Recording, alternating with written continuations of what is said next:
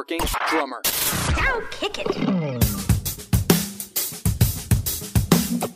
This is the Working Drummer Podcast, serving up perspectives, experiences, and stories from ground-level working pros. Advice, tips, and secrets on how to build a career in the music business.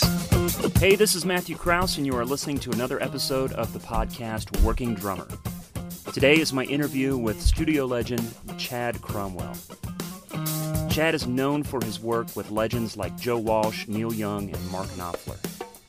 Around Nashville, he's known for his work for other great artists like Vince Gill and Lady Antebellum. I'm super excited about this conversation. I've been a huge fan of Chad's for many years. I've met him once before, but this was a great chance to sit down and chat. I hope you guys enjoyed as much as we did. As always, go to workingdrummer.net. You can find out more information about this podcast and others. You can go to iTunes, where you can subscribe to this podcast, where a new episode will be sent to your smart device every week. You can stream from there. You can also stream from our website. I want to mention once again, we're part of the Merge Network, so I want to do a shout-out to Drummer's Resource, which is Nick Ruffini's podcast, and Daniel Glass's podcast. If you haven't checked those guys out, please do yourself a favor. They're both really great. One quick thing before we get started with Chad, we were talking about all the tornadoes that came through the southeast and the damage that it did to his property and how it wiped out his barn. So we were kind of in the middle of that conversation when we start this podcast. You'll hear that and how his studio on his property came to be. So anyways, let's get to it. Here is Chad Cromwell. Basically about a half-mile wide path that these things rode through. Mm-hmm. And miraculously, our home stood. Everything else went down. The barn went down. One of our horses was killed in the storm. It was terrible. And then this structure that where we are now, the studio, was a garage, a two-car carport, and it just went to Kansas, just poof, and so the idea for the studio was born out of the fact that I literally had a blank slate. I had this concrete slab was the original footprint, and then I added on to the footprint after that to make it bigger. On the other side of that wall is another section of the building, okay. And so this place sort of came out of, it was out of necessity. I needed a studio. That's what you were saying. But the sad truth of it is that the garage building that was standing here, it was really problematic for trying to come up with a way to make it into a studio. That was the original plan. You were going to use what was there. And I was really struggling with how to do it. And Mother Nature came up with an answer. Mother Nature and Providence came right along. It was a very, very tough time for us, but this thing is here. Yeah. We're it's amazing. for that. It's really beautiful. Of course, you put a set of blonde Craviatos in any room, and it makes it. Yeah, it kind of dresses the room up a little bit. It does. And they haven't been moved. I put that kit there almost 6 years ago. Are you serious? Yeah, it hasn't gone anywhere. I've changed, the symbols around and whatever, but that kit, the basic kit, there's no reason to move it. There just isn't a reason to move. It sounds great right where it is. That's awesome. Well, how often do you record out here? I'm out here doing something every week. Wow. Yeah, whether it's I'm doing overdubs or drum tracks, file stuff for people wherever they are. Yeah. And doing that, I do a lot of pre-production work here. Yeah. I do post stuff, I'll do vocals and stuff we're producing or, developmental stuff or records we're doing, just whatever. And I'm finding that I'm busier out here than I expected to be in some ways.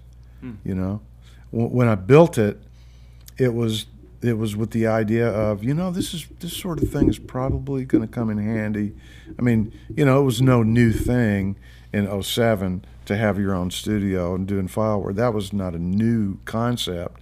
But for me, the idea of doing it, what was new about it for me was I was so busy in town just doing the session thing all the time. Yeah, right. that I just thought, well, occasionally I'll do some overdubs out here for people, and man, what a nice thing. I can kind of walk out my back door and do that. Mm-hmm. And when I initially built it, it took a minute before those calls started to come in. Mm-hmm.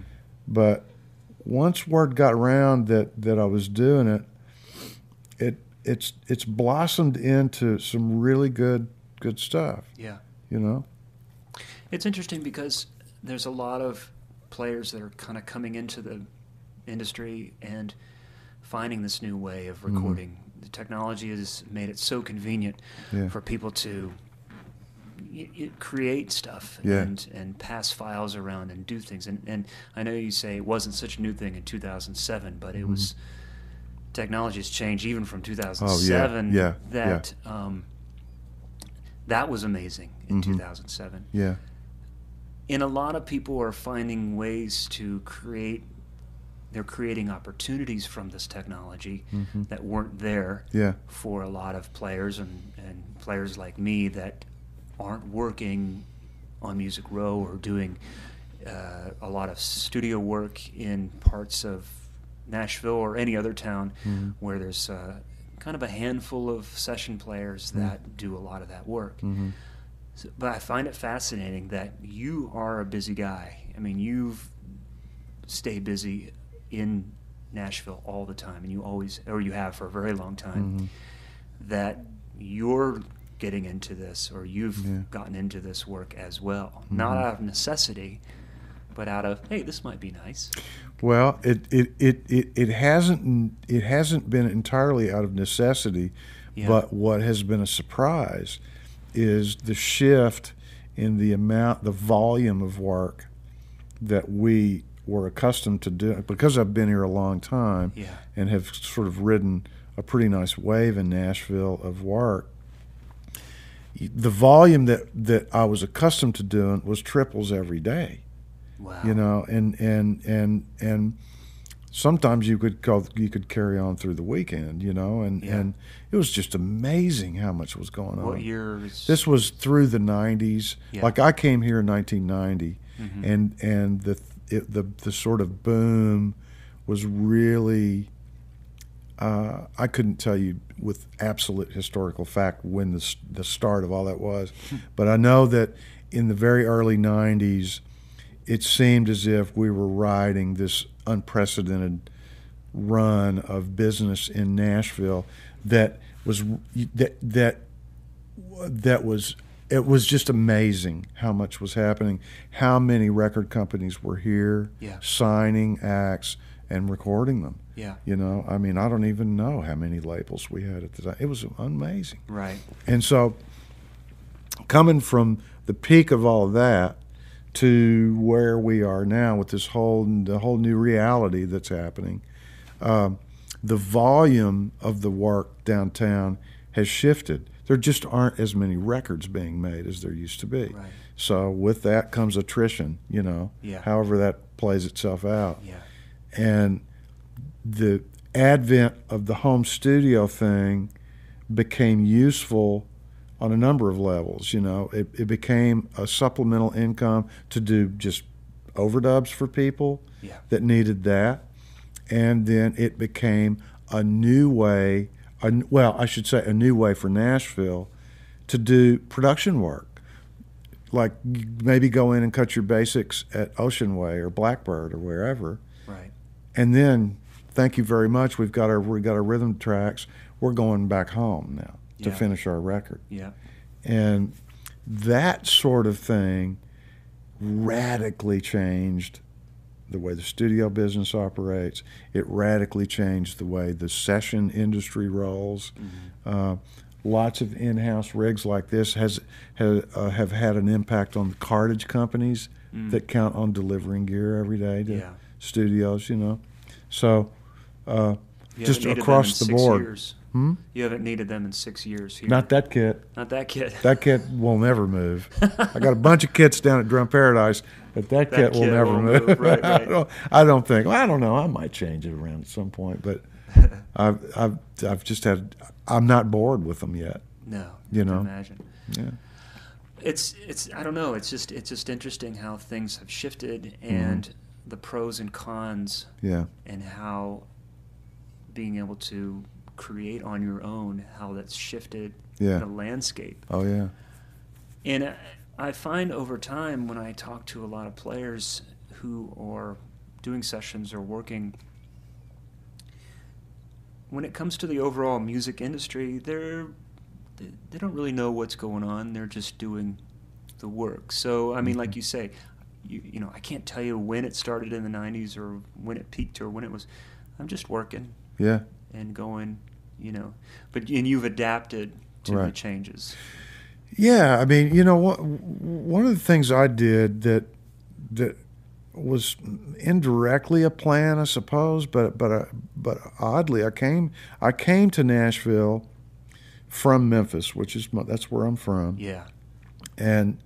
But my career was based then in L.A. and the West Coast. Yeah. And so I was commuting from Memphis to L.A. or San Francisco to do the bulk of my work, and then occasionally I'd come up here for something, and then I would do whatever there was available to do in Memphis, right? Yeah. So when we decided to come here, I really didn't have like a set plan. I just knew that I was going to come here and attempt to be a full-time session guy. Now this is coming off of, you know, I was what I was accustomed to prior to being here was making a record and then going and subsequently touring and supporting that record. And I did that with a couple of records with Joe Walsh. I did that with records with Neil Young, Jackson Browne, Bonnie Raitt. I mean, a lot of different people. That's how I understood the ebb and flow of the business to be. Was that, you think that was pretty common across the board for most players? When I was working in L.A., I wasn't part of the film and TV industry. I was a band guy, you know. So my deal was about, we got to go make a record, and then the record gets done in X amount of time, and then okay, I'll see you in whatever 5 months or 4, whatever it's going to be. We're going to go tour. Yeah. And so, to me, that was what I understood as the normal way to go work. Right. So when I came here, I remember sitting down with Harry Stinson. Yeah. In 1990, and I called him and asked him to go to lunch with me, and he was a sweetheart, man. And so we went and had lunch, and you know, I just said, well, I'm here. What do I need to do? You know, I've got this resume, blah, blah, blah, blah, blah, you know, and what do I need to do here? And he just said, you know, man, take as many meetings as you feel like you want to take and give as many tapes out as you feel like you want to give out. But he said, man, what's really going to happen is you've got to go through the process of being here, determined to be here. Yes. And the community has got to see that you're in for the long haul. Yeah. Because there are a bunch of guys just like you that have moved here for the same thing in mind, making a living in Nashville, doing sessions, right? And so align yourself with whoever you dig in town, make friends with people, and eventually and he said, I can't tell you when that's going to be, right. You know, but eventually you will get a phone call. Somebody's going to give you an opportunity, and then it's your door to walk through, you know. And this, you took this meeting in 1990. In 90. So at that point, you had quite a resume built up. Yeah, yeah. And I knew better than to think. I didn't come here assuming that I was just going to show up. Yeah. And play with Neil Young. Yeah. That I knew better than to think, well, wait a minute, because that kind of work doesn't go on in the studio that much here. You know, that the sort of stuff I was doing wasn't as common at that time. It was the mainstream country industry that was the bread and butter of the session work, you know. Yeah. And I knew better than to assume that I would just start working. Right. But what I was not prepared for was how long it took to start working. Wow. Yeah. And that was, man, that was a very sobering period of time. It took almost 2 years Okay. to start getting a call, like to getting phone calls, you know, to do sessions. What happened during those 2 years that led up to those regular phone calls? Do you remember doing anything specifically? I remember hanging around at the house that we had just built a lot. You know, at the time I was smoking cigarettes, and I did a lot of smoking cigarettes and looking at my backyard going, how in the hell am I going to pay for this now? You know, because the phone is not ringing. Yeah. I'm not on the road with anybody. I had just finished touring with Joe, and that sort of, we were done, you know, and that was kind of over with. And I thought I was going to pick up one more tour with him that would have padded me for a while, but it didn't happen. And man, I sat here, honestly, Wow. and depleted my resources, and waited and waited and waited, and you know, just hung in there. Basically, you know, I did have people that were pulling for me. Michael Rhodes is a bass player here in town. He was one of the guys that was really influential in getting me to move here. Oh, okay. And, yeah, because we had met prior to my getting here, and we played well together, and we became buddies. And Where did you meet him? How did you know? I met him on a Warren Haynes session up here at Westwood Studio. And it was kind of impromptu. It was just the three of us. We got together and just started kind of jamming, really. But we played, and that connected. And then he came down to Memphis and worked a bit. I got him down there on a couple of things, and we just stayed in touch. And it was just one of those things where we knew we had business to do together. You know, we knew that was going to happen some way. Right. But he was the driving force because he was already pretty well established. That's what I was going to ask you. Yeah. Was he already doing it? Yeah, he was working a lot for the guys. You know, Barry Beckett was his, you know, guy. And, and so at that time, you know, Michael was right up in the middle of what you would want to be doing here. And he really encouraged me to make the move and the change. And so he helped me. You know, it still took, but it took, you know. Well, that's interesting. I mean, and Michael still is in it. You know, very much so. Mm-hmm. For those who don't know, but it's just interesting to know kind of where you were in those 2 years and the connection with Michael. And for players that are maybe just trying to survive through their 2 years or getting through that period of time, is there a Michael Rhodes in their life? Hopefully so. Is connected somehow. You know, and has their finger on the pulse of what's going on and winning over having those people on your team. You know, kind of. That's right. Anybody else like that? Oh, yeah. Most definitely. As we're talking here, there's there's two guitar players, Richard Bennett and Kenny Greenberg. And both of those guys were, like, Richard was very early on. Well, Kenny was actually the first. He and Wally Wilson were producing a Joan Baez record. Wow. And ironically, as everything works out, Kenny really liked the way I played eighth notes on Rockin' in the Free World on that record. And he found out that I was here. And he wanted to use me. So I can't tell you why that connects with making a Joan Baez record, but that's what happened. And so Kenny hired me for, I think that might have been the first, like, proper record I did here, you know. So you were saying, like, I'm not going to just assume that, hey, look, I've played with these people. No. No. But it did help you in that sense. Ultimately it did. But I didn't expect that to be, this is going to bust the door down as soon as I get into town. Yeah. I didn't know how any of it was. Obviously, I couldn't have known how it was all going to work out. But ironically, that's how that worked out. Yeah. And so I got work from that.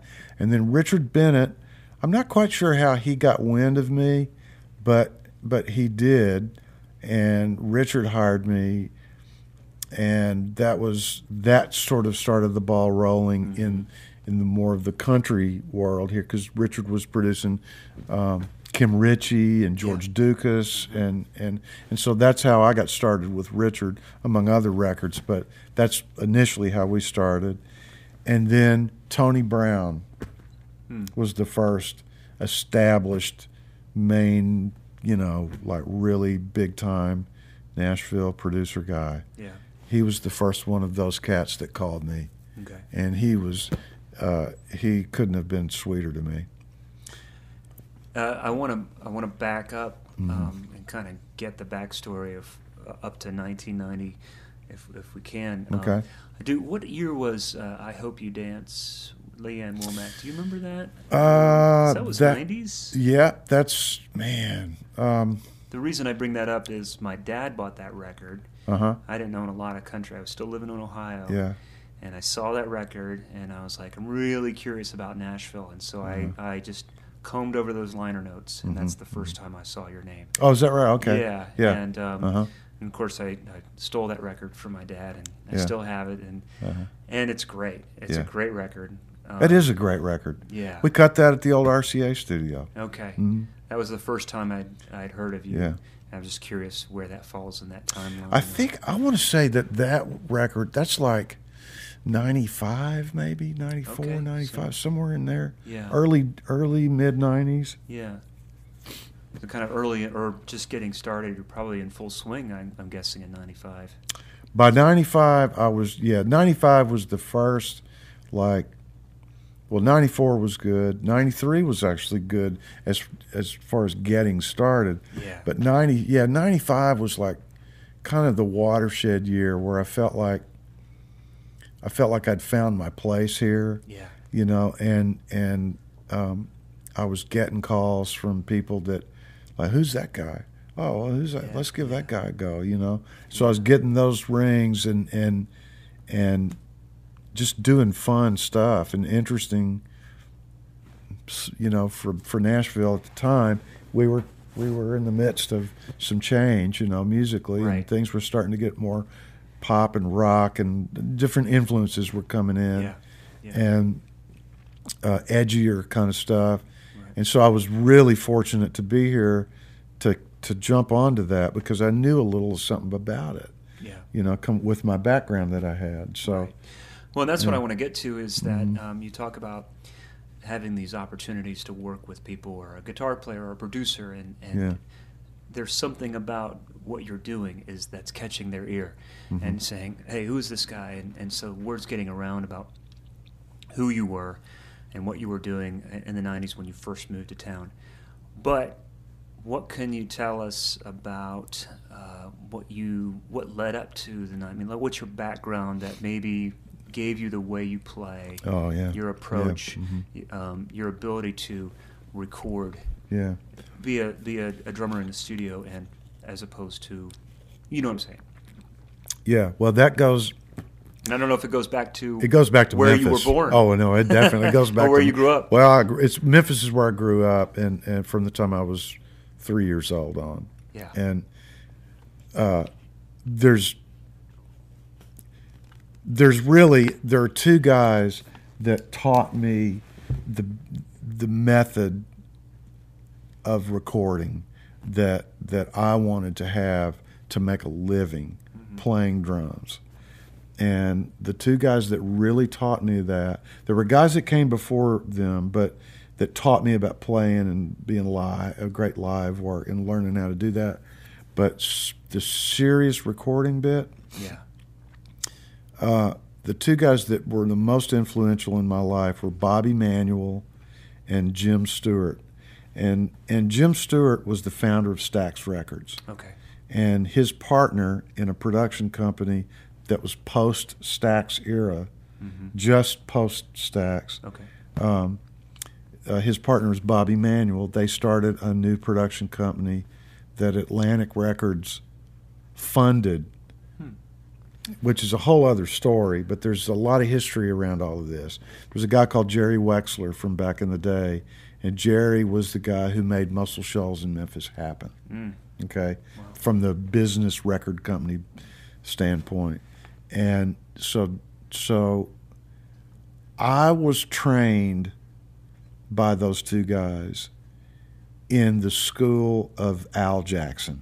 Yeah. You know, that, I mean, really, that's really what it all watered down to. You want to do this for a living, here's what you do. And they threw me out on the floor. I was a kid, you know. I was going to say, when you say school, I mean, like, how do you approach this situation? You get to be, I was lucky enough to get to be allowed to sit in the control room. Al was gone. I mean, Al was dead by now. But I got to be on sessions at this studio, and I watched these men work, and I got to ask them questions, and I got the opportunity when no sessions were going on. I was the beneficiary of Bobby going, get out there on the kit, you know, and just let's get a groove going and start playing. And, you know, I'd start playing, and I would think I'm, you know, really dialed in and grooves happening, or we're rocking, you know, and he'd go, you're slowing down. You're speeding up. You're slow. I mean, you know, and I couldn't tell. I just wasn't burned in yet to really feeling groove. And they just hung with me, you know, and Bobby especially. And I just last week did some overdubs for him. He sent me files up here. Wow. And I haven't seen Bobby's face in 25 years. Wow. You know? And so full circle, you know. He sent me files to do, and he just goes, man, look, I want you to do this for me. And he called me Sunday and left a message, and he goes, you got it. I don't know what I taught you, but you got it. That's awesome. I mean, I almost started crying when I got to listen to the message. Because that was, if he says I'm grooving, I believe it, you know. So those guys, and this is like late 70s, early 80s. Can you remember something that they told you, like, was, I mean, you're talking about tempo. Yeah. Are there any other things you can think as far as, like, touch, approach? Consistency, you know, velocity, consistent velocity of hits. That was a big thing. I remember it was an old MCI console in their control room, and I remember we would sit there, like I would go and play, and I would come back in and I would watch the VU meters, like this on the snare hits, and I could see, you know, just slight changes in the velocity, you know. So we would work on consistent placement of the notes. So that was late 70s, very early 80s. Yeah. And you were still in Memphis. Right. How do we go from there to here? Touring with Neil Young and well, Joe Walsh is well, actually no. There was two steps in that chain. The first step is Nico Bolas. For those of you who don't know who Nico is, he's just a brilliant recording engineer from Los Angeles. He's recorded umpteen amazing records out there that we've all, I mean, millions. These records have sold gazillions of copies. So you know his records for sure. Like Don Henley building the Perfect Beast. That's among many others. Okay. So anyway, Nico was a staff producer at a place called Record One in L.A. for years, and then left to go independent. And his first independent engineering gig was this record in Memphis that I played on for this guy called Rob Junkless. And he was a new signing on a label in Manhattan. Rob wanted to make his record in Memphis, and this is how this all came about. Yeah. So I met Nico we became really close friends. I actually sublet a bedroom out of my apartment downtown to him, and we just hung out all the time, for 8 or 10 weeks. Wow. We became really good friends. Yeah. And maintained that to this day. And around that same time, Joe Walsh was coming in and out of town in Memphis, and was dating a girl who happened to be the best friend of my wife. Wow. Who then was not my wife. Okay. Okay? But we met via, my wife at the time co-owned a studio in Memphis where I worked.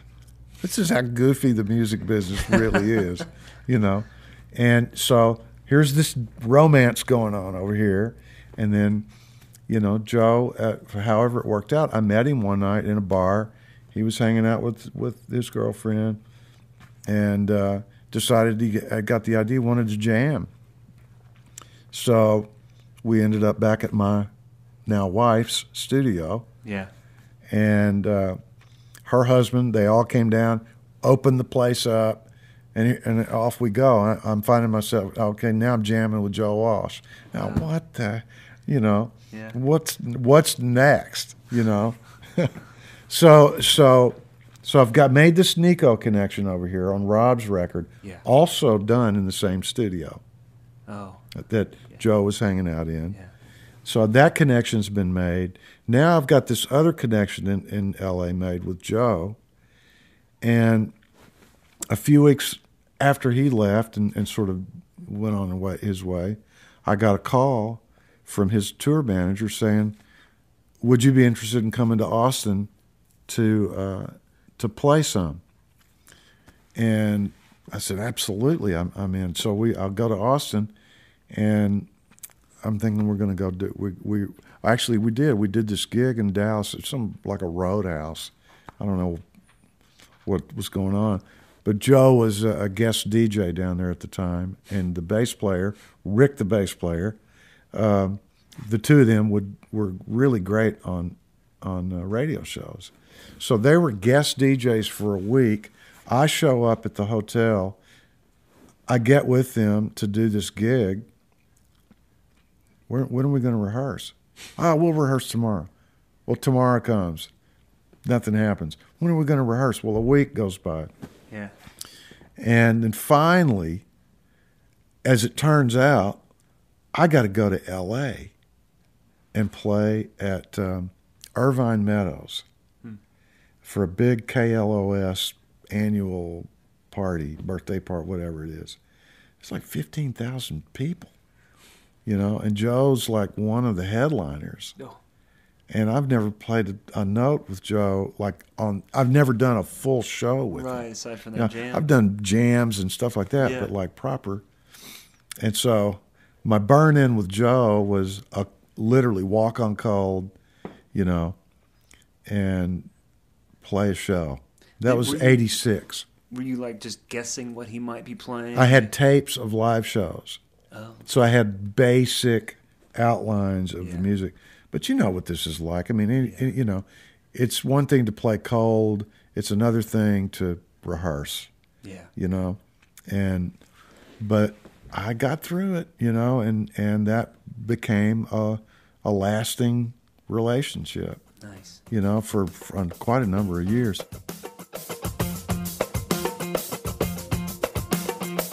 So 86, I'm working with Joe full time. Yeah. And so my life is beginning to change as a drummer.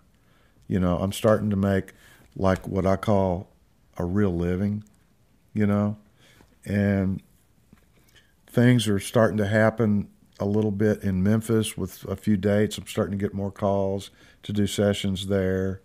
And then I get a call from Nico, and this would have been early 87.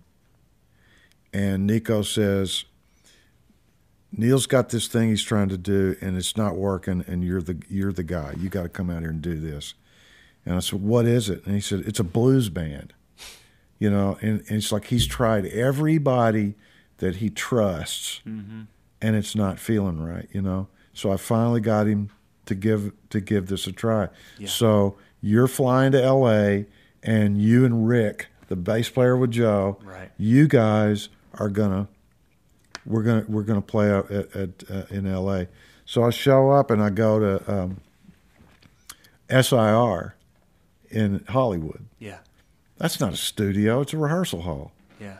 Well, the A&M record plant or the A&M Records, whatever, A&M remote truck. That's what I'm trying to say. Oh, okay. Is parked outside. It's they've created a full-blown studio inside one of the rehearsal studios, you know? And I walk in this room, there's, a bunch of people, and it's a big band, a bunch of horns, it's a big band. And I'm kind of like freaking out, it's like, man, I'm getting ready to play with Neil, and I didn't know what at all to expect. And then Neil walks up to me, and he comes up to me. He's got shades on and a hat, and he holds his hand out, and he goes, "Hey, I'm Shaky," and that's how we met, And I didn't know who Shaky was. I do now. Shaky's we all know who Shaky is. He's whoever Shaky is that day. Okay. Yeah. And so Shaky that day was this blues guy, right? Okay, yeah. And so we started playing, and man, it rocked. Wow. It happened. And we cut that record in 2 or 3 days. Wow. I mean, it was live, so there wasn't a lot of. Did you have any material, as far as this session goes, did you have any material before that? Or were they just teaching you the songs as you went along? Oh, I had no preparation for that. Yeah. It was, we were learning, we were running and gunning. Yeah. Yeah. So that's, Nico is who facilitated that. Gotcha. So from a couple of different directions, that's how the LA thing kind of started to happen. Then a Jackson Browne relationship came out of that. Yeah. Bob Glaub, the bass player, a Crosby, Stills, Nash & Young record. Bob was helpful in getting me on that. It was just crazy. It's word of mouth, and, Can we go back? I don't want to rehash certain things, but I want to kind of figure out what it was about your playing that made these opportunities fruitful. Groove. Yeah. Yeah. Not chops. And because I'm not that kind of player. I'm really not. I'm a single stroke, pretty fundamental kind of player. I really am. I'm not a. And was that a decision? Was that just based on influences? Well, remember when I got to work with Bobby and Jim, right. The question was, can you make me a great drummer? That wasn't the question. The question was, can you teach me how to make a living in this business? Yeah. Yeah. Yeah. And so they pretty quickly broke me of trying to blow chops, and I took that to heart. Because I was really into the prog rock thing, and back then, I mean, I was way into Yes and Genesis and Gentle Giant, and on and on and on and on. Yeah. I was really into that stuff. I read somewhere you're a Bill Bruford fan. Big time. Yeah. Yeah. First Yes record is one of the coolest records ever made. Yeah. Oh, and what's fascinating about that record is how groovy it is. I didn't know it at the time. I wasn't smart enough to know that at the time. But Bill was playing great grooves along with the technical stuff he was doing. He was grooving his ass off. Mm-hmm. And so, that meant a lot to me. While I'm in the bedroom practicing with my headphones on, trying to work out Bill's parts. Yeah. He was grooving. Yeah. Right. So that does that answer your question? It does, and it leads me to something that happened to me relating to you. Like I said, I moved here in '99, and one of the people I got to play with is a singer-songwriter from California named Susanna Springs. Okay. And you were on a record of hers, I think 2004. Uh-huh. And I only did a handful of shows with her, but I told this story a couple times. I don't even know if I've done it on the podcast.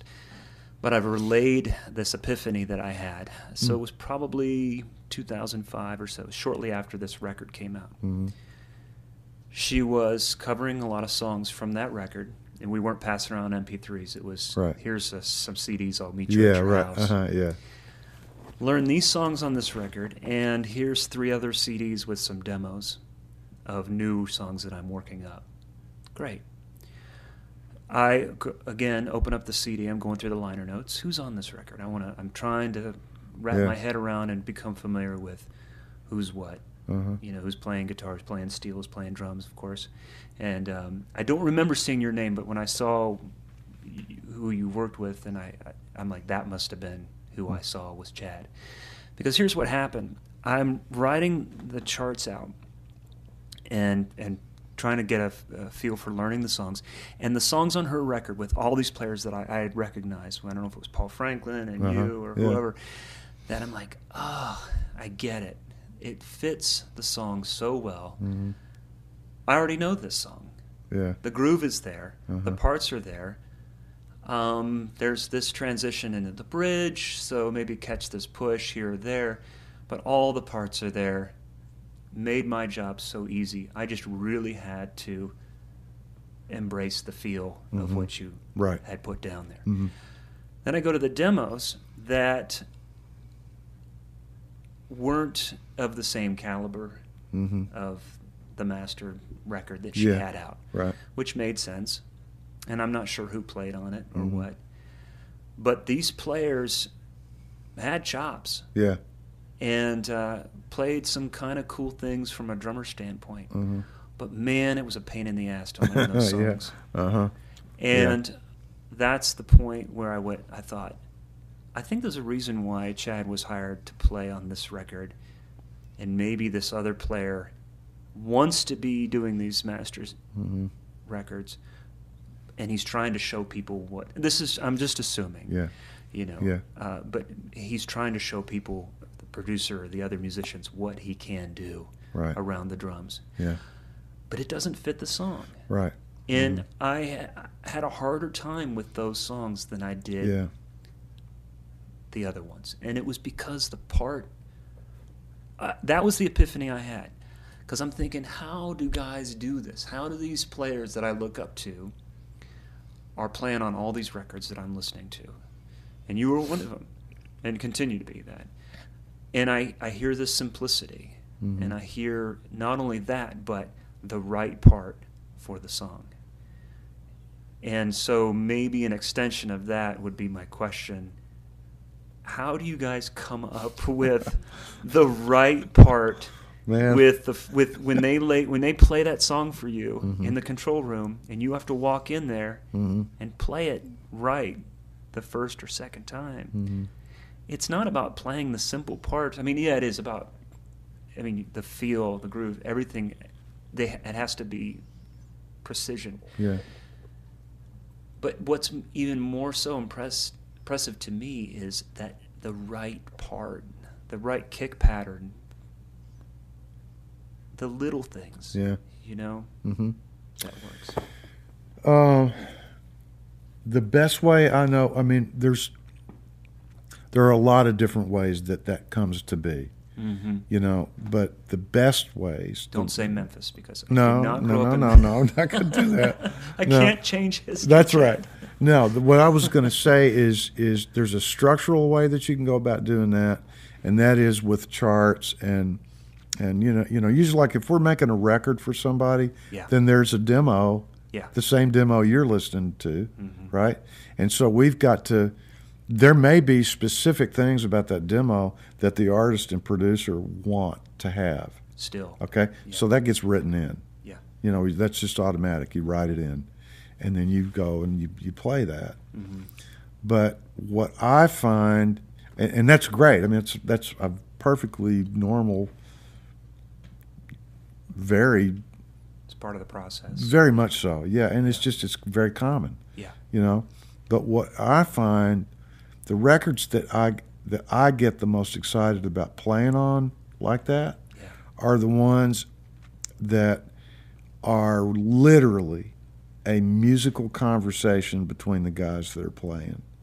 So it becomes our experience with that music, as a band. Yeah. And that, if we catch it right, nobody's thinking really. And so Sure. How do I tell you what to play when I don't even know what I'm going to play in 8 bars from now?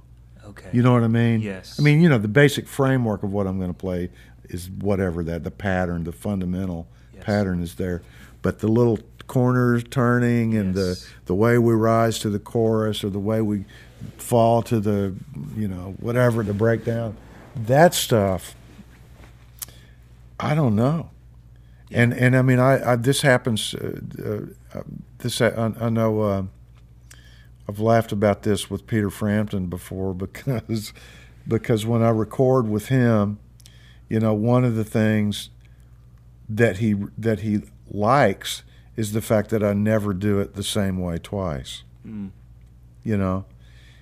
That might not be everybody's cup of tea that way, but that's something he likes. So and that's the way that I play. It's real instinctual, and it gets back to, I don't really have a technical explanation for what I'm going to do. No, but I understand what you're saying, and there's an element of improvisation. Absolutely. That's there. And if you're playing, and the unknown, and that's the place to be. That's where I want to be. Yeah. I don't want to be, oh, okay, I've got a dotted quarter note, and that's going to tie to an eighth note, and we'll do the eighth note push, and it'll be exactly that way every single time we do this right here. That kind of structure, I can do that and have made a living, and I'm happy to have made a living doing that. But if we're talking about getting in the zone and getting into that place, that is, I mean, I just don't know what that is. Yeah. I swear to you, I don't know what that is. It's like standing on the edge of a very, very small branch that could really be disastrous at any second, and that's my favorite place to be. But when it's happening, it's really happening. Oh, fuck yeah. When it's really, really happening, you are in the zone. You are, because you're playing, you're doing music with God.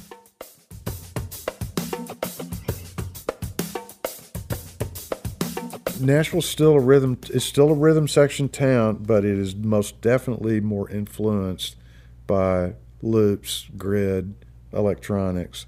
That's definitely a much bigger role in the way they're making records in town right now. So how does that affect your approach to? Well, I mean, it depends on at what stage when I get called into play, what stage of the process is the record in. Right. I mean, if it's a track guy producing it, he may only want me in there to cover some fills and get some samples and, some cymbal crashes, or I don't know, just whatever. Maybe mess around with some grooves. Yeah. But as far as structure goes, song structure, give me some verses. Give me a half a dozen choruses, whatever. And that's kind of it, So you're playing like a chorus by itself, and they're going to stitch it together? Yeah, it's literally, where it's you're not necessarily going in there counting the song off and playing it from top to bottom. Yeah. Yeah. Or if you do, you might do a couple of passes like that, and then invariably they'll ask you, well, hey, would you mind doing the verse one more time? Maybe change the fills a little bit, and give us some options for drum fills, or give us some snare drum options sonically, that kind of thing. Right. Now I'm talking about track stuff. Okay. Now if we're talking about programmer stuff, if we're talking about rhythm section stuff, then we're still counting the song off. Yeah. Yeah. We're still performing. We're still getting drum sounds. Right. Traditional recording session guys, everybody, reading over the charts, listening to the demo. Mm-hmm. I'm working with a friend of mine where he's sending a demo track my way. Yeah. Vocals and an acoustic guitar. Uh-huh. No bass. Yeah. Yeah. Sometimes no vocals. Oh, sure. They haven't finished writing the verses yet. Yeah. And there's just like a little bit of a hook, and they're singing a word and humming the rest. Mm-hmm. So they're trusting me to come up with something Yeah. that the bass player will lay down later. You know what you're doing. You're framing a house, Yeah. musically speaking. Right. And that's not. I'm not saying that in a disparaging way. No, I know what you're saying. It's just the practical. Mm-hmm. That's the job assignment. You know, I get those all the time. You Yeah. know, and it's just okay. Well, I got to put a drum track on this for them to build on. You know, that's all it is. Right. And you really can't. I mean, you can certainly try to bring your best stuff, but that's not a musical conversation. You know, that's just not. That's not possible. So it's a structural, compositional Yeah. way of doing music, Right. which is perfectly valid, Right. but it's not in the room together. That's you just know. the nature of the way Yeah. people are producing Yeah. music. And you know what, man? Part of the reality of that is budget. You know, Yeah. budgets are down, so it's not solely like, oh no, we like electronic music. We want to do electronic music. It could certainly be that, but it could also be, and is very commonly, here's the budget. How do you want to make this record?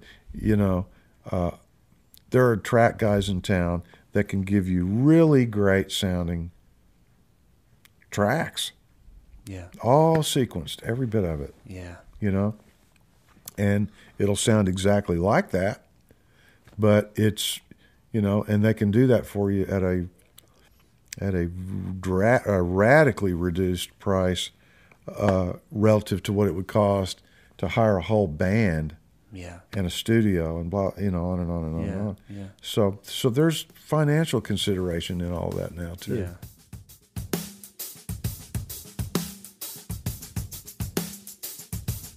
What advice would you give to young players, and what advice would you give to experienced players? Experienced play? Oh wow. Okay, so when I say experienced players, someone like me Uh-huh. that's been playing for almost 30 years, Yeah. but still I'm trying to learn every single day, and Yeah. I could use advice. Yeah, okay, okay. The thing that I would tell young cats is you got to find your peer group in this. You got to find the people that are just like you, looking to make something happen, because collectively you will. You know, Right. in your own team, you'll come up with your own way of doing it, your own language, and it's just a question of putting yourself in out there, get in the middle of what's happening, and connect. Yeah. You know, that's essential. And then, you know, I think understand the lineage. You know, really don't, like, for example, don't come to Nashville and say that Garth Brooks, and I love Garth, I've worked for him, and this is not a critique, but don't say, I want to listen to old classic country music like Garth Brooks. No, Garth is great, and Garth will go down in the history books and all that, but let's go on back a little bit, you know, Right. and learn something about the lineage, whether it's Memphis or Nashville or L.A. or Detroit or Philly or New York or St. Louis or Chicago, wherever, New Orleans. I mean, I could go on and on and on. Sure, But know something about where your music comes from. Yeah. Really do some studying. Yeah. You'd be amazed how unoriginal music sounds to you if you really do some homework. Because it's a derivative. We're all doing a derivative. It's just generational jumping. Yeah. And man, it comes from field blues. You know, it comes from Yeah. This stuff is not. It's not that old. You know, It's not. in the drum big set's picture. not that old. And Right. yeah. Right. So it's not. It wouldn't be hard to learn these things, Right. and it wouldn't take too much of your time to do that. It's a lot easier to access these days than it was when I was a kid. Yeah. So that would be something I would really encourage doing. Yeah. And then if you're really, really serious about doing this for a living, then do it. And don't look back. Yeah. You know. And there will be a moment, because everybody goes through that thing where it's tough, haven't made the rent, the phone's ringing, bill collector, whatever it is, and you're still trying to make it work on $100 a night gigs on Lower Broad, you know. But if you're serious about this, you got to do it. Yeah. You just got to do it. Yeah. Yeah. Right. And then for the older guys, man, if you're still here, I don't need to tell you anything, because you're not going to go away. You know, you're going to find a way to make it work. Yeah. You know. Yeah. And it's kind of I think it's more or less the same thing, isn't it? It's well, yeah. I mean, all those things are important. You know, when you're saying go back, check out these things, I'm listening to every word that you're saying with that, because I don't do that enough. I mean, I have my influences from personally, 60s and 70s, and you mentioned Bill Bruford, and I'm like, oh yeah, of course. Right. Yeah. But to go back beyond that, and not talking just about jazz, but about where blues and what has become pop. Beat-oriented music. Beat-oriented music that Uh-huh. Just fits the type of work that keeps me busy. Yeah. And the drummers that are going to influence that style. Mm-hmm. Mm-hmm. Mm-hmm.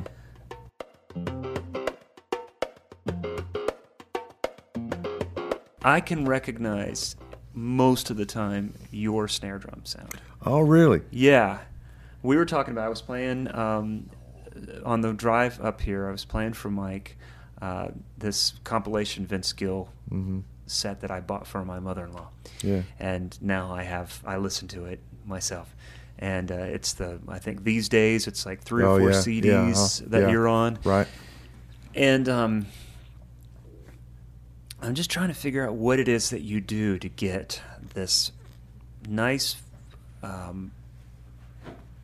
there's a high-end pop, and there's that thing that sounds really great when you're recording. And it has that really nice low-fat thing going on. Yeah. It cuts through the track nice. Yeah. But there's still a high-end thing. So I don't know if you're willing to divulge any. Oh, sure. I don't know. I'm happy to tell you. I'm Yeah. happy to tell you. It's a 5x14 Ludwig Standard from the 20s, and it's a 10 lug. I got the drum from Jim Pettit down in Memphis Drum Shop, and he really accidentally sold it to me. I don't think he ever really wanted to, but I caught him. Oh, thank you, Lord! I caught him just at the right time, and he let it go. And it's not a pristine collector drum. He had modernized it. It had at the time when I got it, it had a early 70s P85 throw off on it. Yep. And die-cast hoops, Gretsch hoops, and the big 60 the Gretsch, real thick. I think they're 60s. Oh wow! I mean, really 40s, wide. But okay, 60, not 40. Yeah. And I'm using the percussion version of that now. Okay. Or Pure Sound, I mean. Okay. And they might be 42s or something. They're not 60s, but it's more or less that. Yeah. That's it. That's what that is. That's what that sound is. And I got to tell you, man, that drum has been on almost every record I've ever done, along with other snares. Yeah. But that drum, it'll go away for a little while, and then it comes back. And I actually had a real scare with it last year, because along where the throw off hits, Yes. there were some hairline cracks between the screw holes. Yes. You know? Yeah. And I thought, I'm going to have to retire this drum. I'm afraid that I'm really going to trash this thing. And Sam Bacco built a plate to go inside that took the stress off the hole, the cracks, and then remounted. And I had Adrian Kirchler make an exact P338 or P38, whatever it is, the Ludwig throw off from the 20s. Adrian made that for me, and I put it on, and then the plates, and Sam assembled it all. And man, I'm using that drum a lot again. Is there a head combination or a tuning? Coated Ambassador top, Yeah. clear Ambassador bottom. Yeah. And the tuning usually is like medium. It's not cranked Yeah. real high. It's Yeah. kind of medium. And it's fairly flexible, but the thing is with the die-cast tubes, it shuts down some of your overtones. It does, yeah. So the idea is I kind of want to let it ring because it's already shut down, Right. you know? And by the time the mic translates what's there, Yeah. and you get to the other end of it, whatever ring is there is a pretty musical one, Right. Right. you know? Right. It doesn't take up too much space, too honky, and Yeah. and if you throw a little compression on that, oh God, it's just a great drum. Yeah. I've got a bunch of great snare drums that Adrian. Do you know who that is? I don't. Adrian Kirchler is he's in Italy, and go check this out. Whoever's listening to this, if you don't know who he is, just go to his website, AK Drums, Okay. and he builds as fine a snare drum, a metal. He's the king of metal drums, and I love metal. he drums. does all of Johnny's stuff, all the limited edition stuff at Craviotto Okay. that comes out, the brass series, the copper, the hybrid, Yeah. the blah blah blah. They've got a bronze series out now. Adrian makes all of those shells. Okay. He does all that work. That sounds awesome. Fantastic drums, Wow. but there's something about that old 20s drum. I mean, I don't know what it is, man. There really is, and it's well, the die-cast thing is a big part of it. okay. But the key is finding a brass shell that will resonate the right way with the die-cast tubes, because they don't all do that, Yeah. you know. So it's got a little bit of mix and match and hit or miss. Yeah.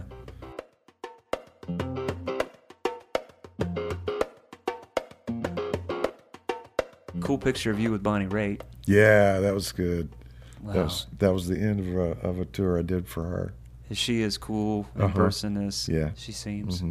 First time I saw her play was in Austin, and she was up and running pretty good by now. I think it was just before Nick of Time and all that. Yeah. That was the one, you know. Yeah. But she was playing. I was playing with Joe, and it was that outdoor festival in Austin, right on the river, and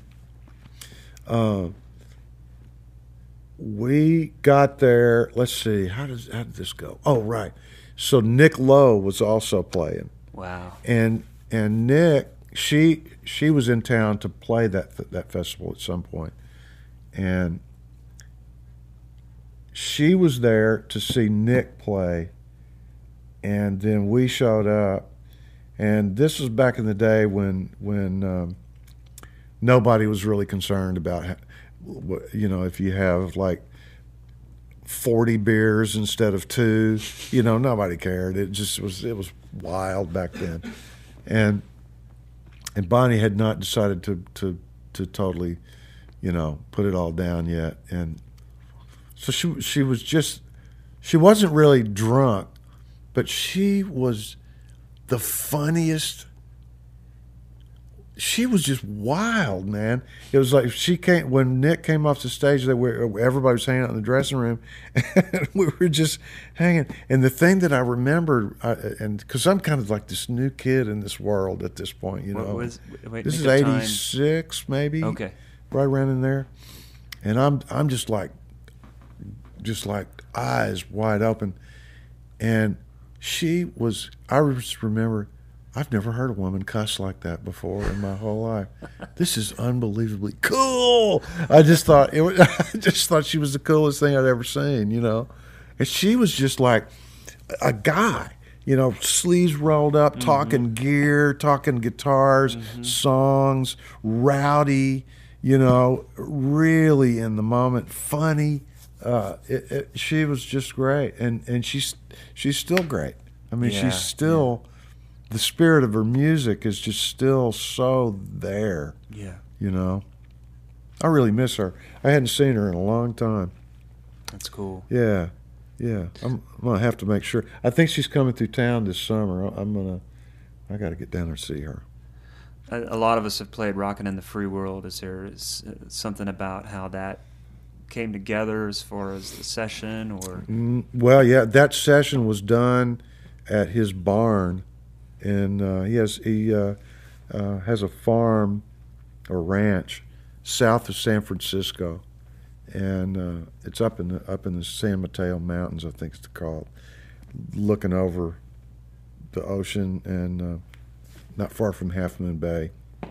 Anyway, there's a barn on the very top of that, and it's literally just a big barn, and they kind of converted it into like a big rehearsal space. You know, that's what we would think of it as. You know, Yeah. dusty floors and nothing fancy, and funky old couches, and you know, a refrigerator, and that's kind of about it. You know, and again, the A&M plant truck was there, record plant truck was there, whatever. Well, I can't remember if it was A&M or record plant, but the remote truck was there, Yeah.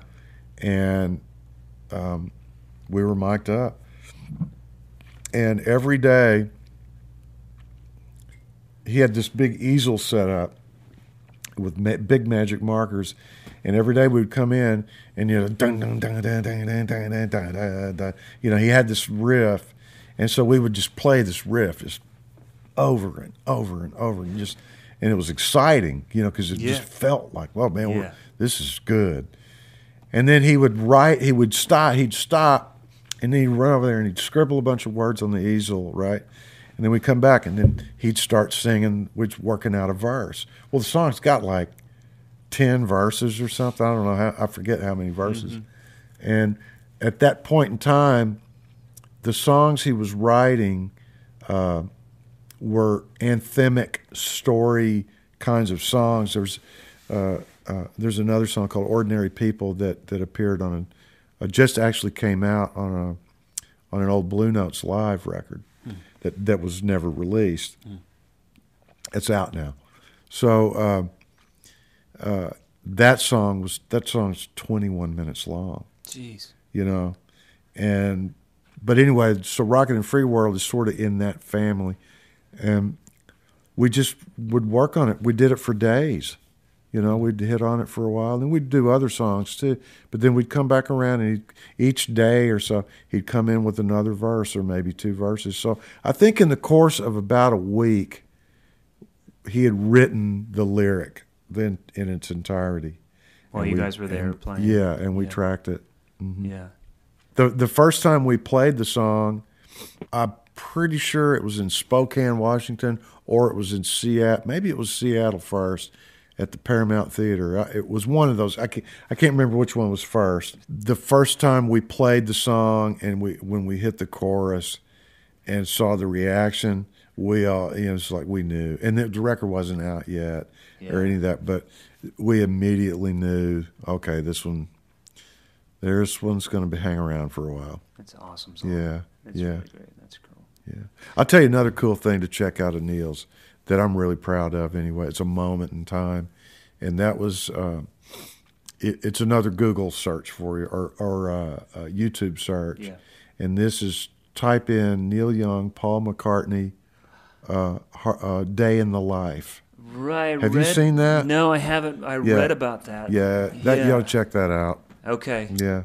Paul had never performed that. That's right. Before. He'd never performed the song. Yeah. And for whatever reason, I think I'd heard that he had attempted to do it, but I don't know, they didn't. Yeah. And my understanding is that when he came out on stage, this was the last night of our tour, and it was this gig called the Hard Rock Calling Festival in Hyde Park. And man, that was a night. And this was it. and he came out in the middle eight, which was the part of the song that he wrote. Right. You know. Yeah. And when he, 'Cause it was when he- between him and John, and they each took a section. Is yeah, that well, right? John wrote I heard the news today, oh boy. He wrote all that stuff. Right. And Paul wrote the Woke Up. Mm-hmm. It's cruise my hair. That was his part of the song. Yeah. And that's when he walked out on stage. And he was aware of the fact that we'd been performing it. He'd been hearing about it. And he and Neil are friends, and they'd been talking a little bit, and it happened. So that's a... Did people know that he was going to be there on No. stage? No. No, we didn't even know for sure if he was going to come out until he came out. It was intense, man. Did you have a chance to meet him Yeah. afterward? Yeah. He hung out with us for a couple of hours after the show. That's great, man. Yeah, because it was the last night, so they kind of set up a dinner thing back, Yeah. back in the tent or whatever behind the stage, Yeah. and we got to hang out. And he was a really nice guy. Jeez. Yeah, He's amazing. I'm such a huge fan. me too. Well, who isn't? I know. know a couple people, but Well, we don't want it's to know who they are. amazing. Yeah. That is amazing. But Yeah, check that out. It's another long piece, It's another one of those 10, 15-minute things, but you've been given your assignments. yeah. But Right, yeah. but it's just all this wide open cacophonous. When you said cacophonous a minute ago, that's what I thought about. Jeez. That the cacophony in what we did with that song is out there. I just thought of something. How do you stay sharp, not being on the road, not playing all those long Well, sets? thankfully, knock on wood, thankfully the session work thing keeps me sharp enough. Yeah. And I'm not disengaged from live playing. I know the difference. Yeah. And so there's a physicality that comes with playing live that's different.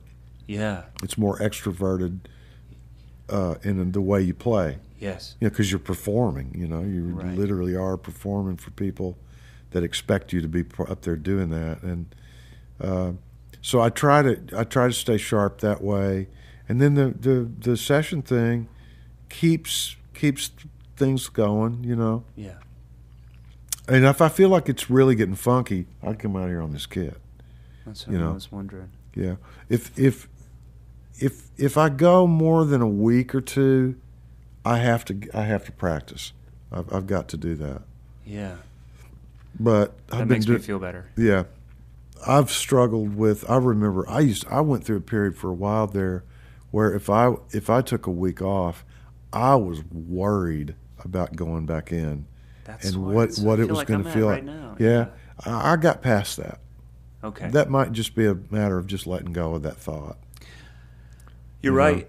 I've just ordered a book that a friend of mine suggested that I've heard many musicians suggest, and it's all about that. Yeah.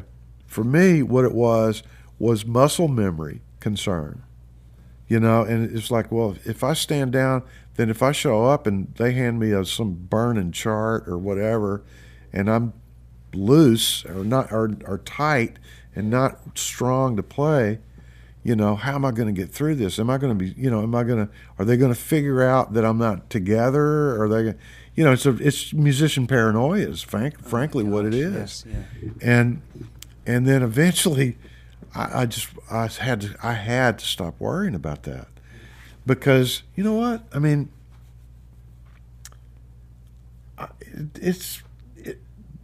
now if I lay off a bit and I go in on a date, the first 20 minutes of playing are a little. I have to be economical with what I'm doing, right. and then I'll start feeling the muscle burn again, and it'll all start making sense, and the synopsis are all starting to pop again and fire, and it's just like in an hour's time, it's like once I can start feeling a little soreness going on, Okay. it's like we're good, we're good. Yeah. This is all in my head.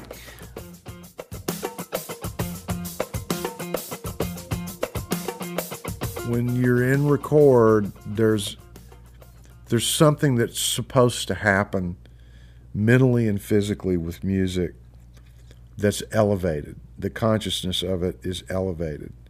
And if you do it for a long time, it's sort of like tight roping. You could string up a tight rope across a cul-de-sac in my driveway to walk across, or you could put the same tight rope between the World Trade Centers, remember, that whole thing, and it's still a tightrope, and it kind of doesn't matter where you are. It's still the same tightrope. It's all good, that's a discipline, It's not the distance that you fall or any of that. Yeah, it's just here's where you are. You're right here, and for X time, you're right here. And that's, I guess that's training, I guess that's a thing that just occurs over time. Experience. Yeah, experience, Right, Mm-hmm. right. Yeah. That book, Effortless Mastery by Kenny Warner. Oh, okay. I haven't read it. I've heard it. It's come up over the years a couple times. Oh. And finally I'm like, I got to get so that you're going book. to do it, yeah. Yeah, my wife's like, I ordered it for you. That's cool. It'll be here Wednesday. Yeah. Okay. Thank you. It's hard for my little husband brain to move forward. She knew what she was getting into. Yeah. Of course she did. She knew before you did. Holy crap, Yeah. man. That's awesome, man. Chad, I appreciate it, man. Oh, man, you're Thanks very for- welcome. Thanks for thinking of me. No, of course. Appreciate it. Yeah, and letting us hang and come over. Oh, yeah, come anytime. I need company. I'll see you tomorrow. Come on. Come, you can help me feed the duck and the horses and the That sounds pretty dogs and the amazing. cats and The skunk. the skunk. Wow. I hope you guys enjoyed that. Chad is awesome. Super sweet guy. I felt just lifted walking away from that. Great conversation.